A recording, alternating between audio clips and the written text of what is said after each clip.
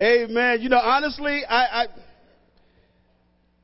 really thought about not speaking because I thought the Leonards did such a fantastic job of taking us back, and you know, I'm like, all right, we need to build on that, man. I want to thank you guys so much for your faith, your courage, your vision.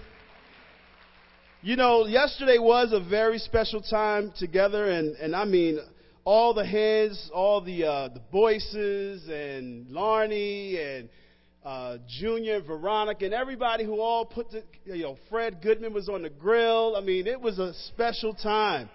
It was a very special time, and you know, it all started with a dream. It all started with one radical idea. And I want to encourage and challenge the Harlem Church to keep dreaming for what God can do in your life individually and in our great church. Have you ever had a dream that never came true? Do you remember the emotions you felt when you came to grips with the reality that it just might not happen? Or maybe you had an idea that you were so fired up and inspired about it, you ran it across a couple people and it just fell on deaf ears. And they would thought, amen, bro, pray about it.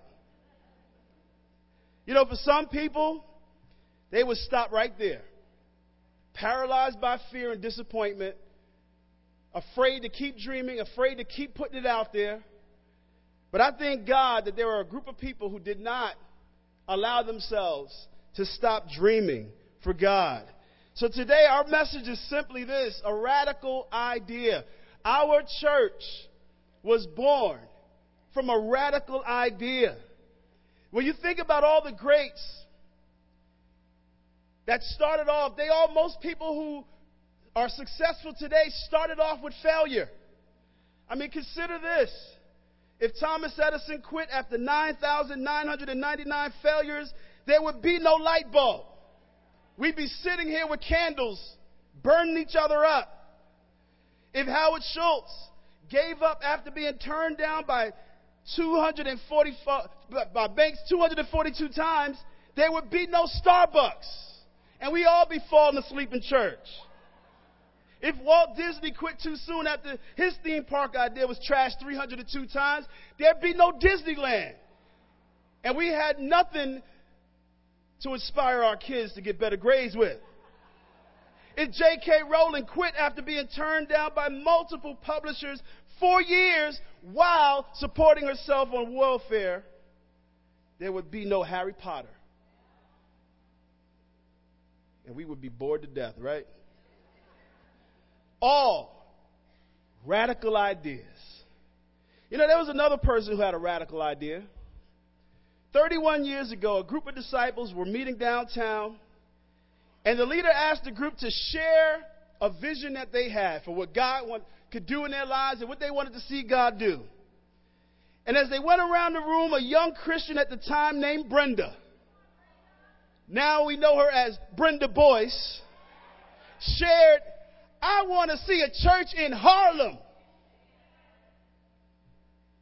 And the room went silent. You could hear a pin drop. People were like, Harlem? Imagine if Brenda was discouraged by the silence. Imagine if Gerald and his wife were discouraged by the silence. There might not have been a Harlem church. We'd probably just be one New York City church. Now, that would be fine, but I know y'all love y'all some Harlem. And it started with a radical idea. Someone saying, I want to see a church where I'm from, in my neck of the woods, in my hood, if you will. That radical idea sparked the growth of a church to as many as 500 disciples over a span of 20 years. And I believe it all started with one group having a radical idea that God could not ignore. God does not ignore radical ideas. I just saw something flash across the screen. Can you guys bring that back? Today's total special contribution total $57,908. To God be the glory. You guys are awesome. A radical idea. Jesus himself had a radical idea which he shared with his disciples before returning to his Father. In Matthew 28, he says, therefore, go make disciples of all nations. Not just here in Jerusalem, but all nations. I want everyone to know the truth. I want everyone to be saved. I want everyone to have a relationship with the Father. That at the time was a radical idea. And Jesus planted that seed in the heart of a few men who had no prior training. They were not trained under the Pharisaical teachings. They did not have a following, a group. They did not have the doctorates and PhDs. These were fishermen, tax collectors. And God put in their hearts a radical idea. And we are fruits of that radical idea today. You know, Jesus had a radical idea of changing the world with a bunch of imperfect people, and he entrusted them with the perfect plan to go make disciples. Therefore, building the right church is dependent on using all the wrong people. Believe it or not, sometimes we think we got to have the right this and the right that. We got to have all the right elements. Well, think about that for a second, because sometimes we think that the key elements to church growth is the performance. We got to have a great choir to perform well, because my friends, they're used to hearing Kirk Franklin, and they're used to hearing some Donnie McClurkin. So our choir got to bring their A game before I bring my friends to church. So how's the performance? And then we got to have the right place, because my people, they go to temple and they got their names engraved on the seats, and I'm not bringing my friends to no PS 129. The food all over the floors, meeting in the cafeteria is hot, we're passing out. I don't want to bring my friends to that. So we got to have a better place for me to get my family and my professional friends out too. How many programs do we have? My friend's church got a whole lot of programs. They got career development programs. They got parent development programs. They got youth development programs. They got development programs for their development programs. We got to offer people something to keep them coming back. So we got to have a first-class kids program. We can't have people slouching. And then lastly, we got to have professionals leading our church. James, how many degrees you got? How many languages do you speak? We need professionals leading our children's ministry so we can drop them off with the professionals. So that's it, right? We got a performance at a place with programs ran by professionals. That's how the Harlem Church grew. That is not how the Harlem Church grew. There are two P's left out of this equation: people and the power of God. The Harlem Church started with two small Bible talks who had a radical idea that they could take this good news that changed their lives to a community of lost family and friends who are dying, who are hurting, who are suffering, who are desperate. A radical idea that silenced even other believers, shook their faith, but not the people who this church was built on. Two small groups. One met in Henry Lawson's living room. You know, I often envy some of our brothers and sisters. I loved that scene. The church go from being a Bible talk in someone's home to us me spending like half my week looking for a place big enough to hold just our kids alone. Because we got kids. We got churn up in Harlem. All right? And we always needed multiple classrooms. They're like, bro, well, we can't have our kids in service, bro. No, we got to find a place big enough for children's classes. The Harlem Church started with people who had a radical idea and faith in the power of God. Therefore, if we want to be a part of something amazing, it's not going to take all these things. As a matter of fact, it's going to take people and not performance. Imagine being in a church on the other side of the world where it's illegal for the church to even exist. You wait until midnight when everyone else in the village is asleep to quietly leave your house under the cover of darkness. You sneak down winding roads, past silent houses, looking around every corner to make sure no one is following you. You know that if you or anyone else from your church is caught, you may never see home again. For that matter, you may not even see the light of day again. Yet you continue until you round a bend, and then you see a small house with a faint light emanating from it. Checking one last time to make sure you've not been tailed, you slip inside. And there you're greeted by a small band of brothers and sisters who have made the same long trek. As you look at their weary and expectant faces, you realize something. Not one of them has come because a great preacher has been scheduled to preach. Not one of them is present because a cool band is scheduled to play. No, all are there simply because they desire to gather with other God people. And they are willing to risk their lives to be together. That is what it's like for some of our brothers and sisters across the world. In communist countries, they got to sneak around just to fellowship with each other.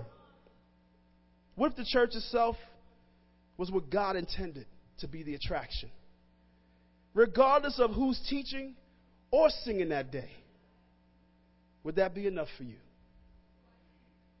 When I came around 20-something years ago, I wasn't blown away by the choir or the singing because, honestly, I came from a church that had a strong choir. I was a part of it, so maybe I was a little biased.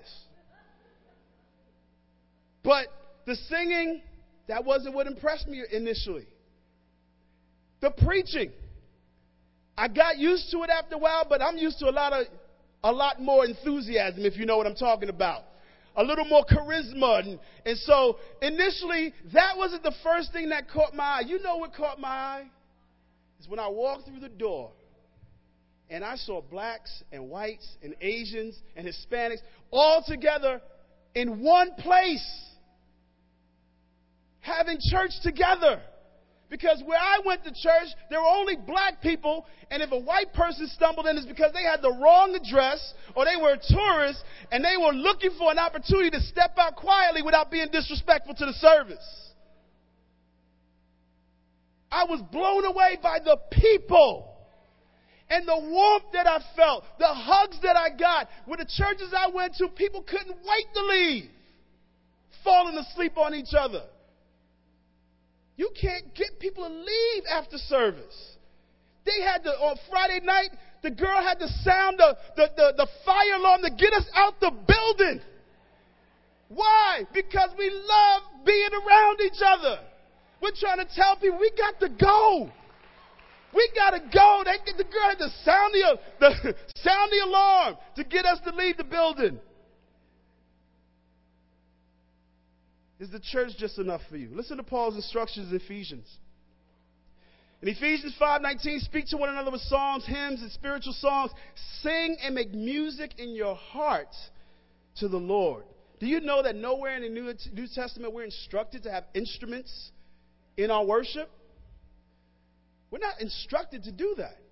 So for some of us, we may feel like, how come your church doesn't have, drums and organ? You don't have an organist or pianist? And none of those things? Well, you share this scripture right here with them. We make music in our hearts to the Lord.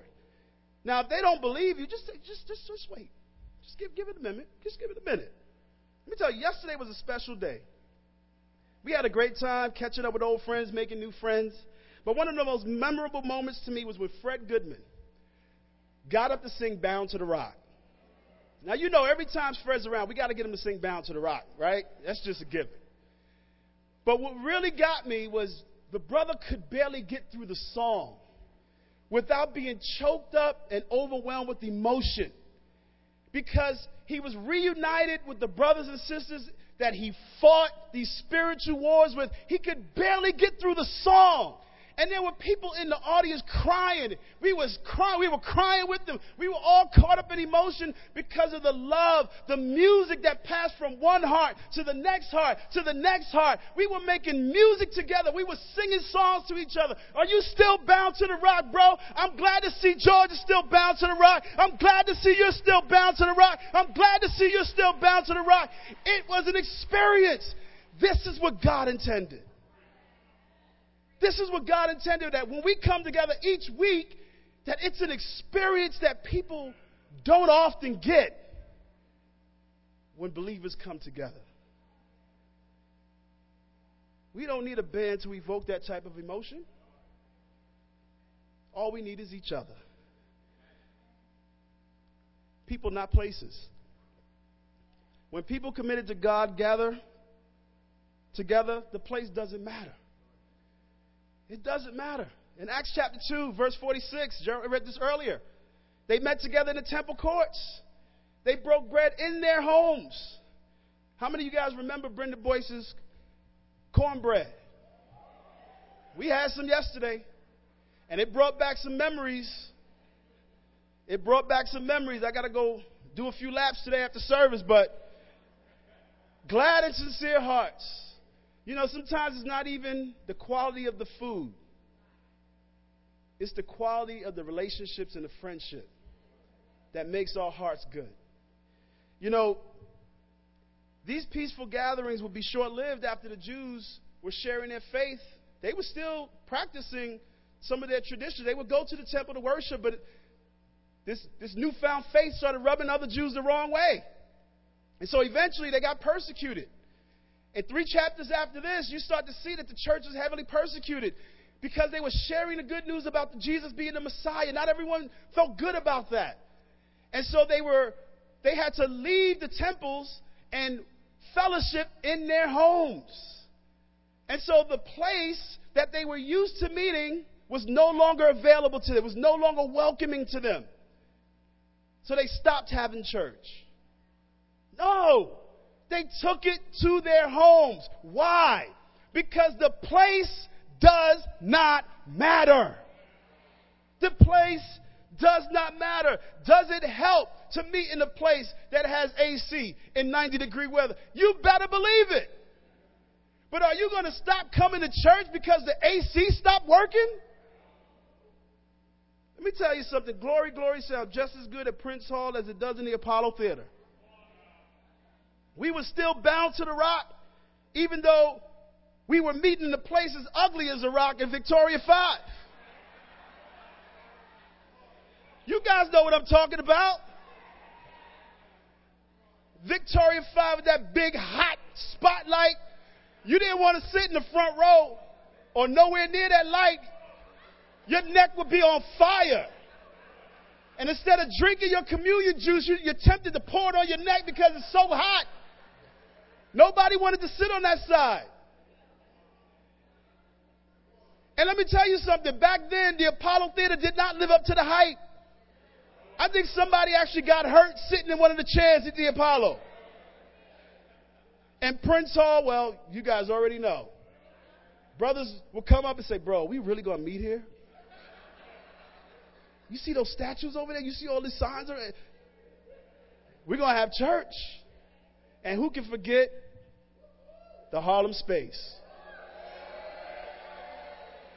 Now, I think a lot of y'all cheering because y'all got baptized in that big old jacuzzi tub. Some of us we didn't have that luxury. I personally got baptized in a tub. I didn't know what yoga was back then, but in that moment, I was doing some yoga move. But they wanted to make sure I was all the way under. I don't know why we couldn't come up with a better name than Harlem Space. That's a side note, but anyway. It didn't matter, though. The Harlem Space had its issues, too. It had its issues, too. They all had their issues. But what really mattered? Were you a meeting or who was going to be there to welcome you once you got there? In 2 Corinthians 9, verses 9 through 10, I'm not going to read through the whole passage, but in verse 13, Paul wants to give us some perspective on how the church should use their resources that God has blessed them to give. Paul did not, we were not commanded to use the resources to purchase a building. Now, I know that may not sit well with some of you, but that's just the God honest truth. Now, the Bible is clear on how we should use our resources. In verse 13, because of the service by which you have proved yourself, men will praise God for the obedience that accompanies your confession of the gospel of Christ and for your generosity in sharing with them and everyone else. You know, the whole point of giving was to spread the gospel, was to take care of the poor churches that could not support themselves. Jerusalem was one of those churches that needed support. And so the resources that the disciples gathered was to support other churches that could not support themselves. That is an obligation we have before God. And if we're pouring millions of dollars into a building, think about how God must look at that. There are better ways you can use that resource. There are better ways you can use that money to help meet the needs in the church and help focus on the mission of the church. Paul makes it even clearer in the next verse in Acts chapter 17, verse 24. It says, the God who made the world and everything in it is the Lord of heaven and earth and does not live in temples built by hands. God doesn't live in a building. God does not live in a building. So we should not put most of our focus on a building. Paul spent more time focused on building people and less time focused on building places. Yesterday was a beautiful day at Rye Playland. But it wasn't because of where we met. It was because of everyone that was there. That's what made it beautiful. That's what made it so special. It was the people, not the place. People, not programs. If we lost this space here at Aaron Davis Hall and couldn't find another place to meet, do you think we could still make disciples? Absolutely. Disciples are made in homes, not meeting spaces. People make disciples, not programs. You know, when our brother Gonzalo Ortiz had to go back to his country in Ecuador, he had no program to follow. He had only the Bible. And where he went, he used the Bible to make the disciples. Because it wasn't about the building or the place or the program. It was about the people. It was about the people. In Acts chapter 8, verse 4, those who have been scattered preached the word wherever they went. You want to know what our program is? The BIBLE. The basic instructions before leaving earth. That's our program. Now, we can put things together to help, teach specific things and help develop. And all that can be good and gravy. But at the end of the day, we don't want to become dependent on some program. People aren't converted to a program. They're converted to Jesus. And so people are more important. We invest in people. Most of every opportunity that we have in our ministries, God put that. He built it into our lives. You don't need to go to a specific place to learn how to be a disciple. Some of us learn how to study the Bible with people just by being at somebody's house. Just by sitting at disciples' feet, learning how to move someone's heart with God's word. That's how I learned. I learned by watching and doing. I didn't learn it in the classroom. I didn't learn it in some to-do guide. I learned it by watching and doing. That's how the church in Harlem was built. And then lastly, people, not professionals. We have a lot of professionals in our church. But I'll tell you one thing, you don't have a lot of professionals building our church.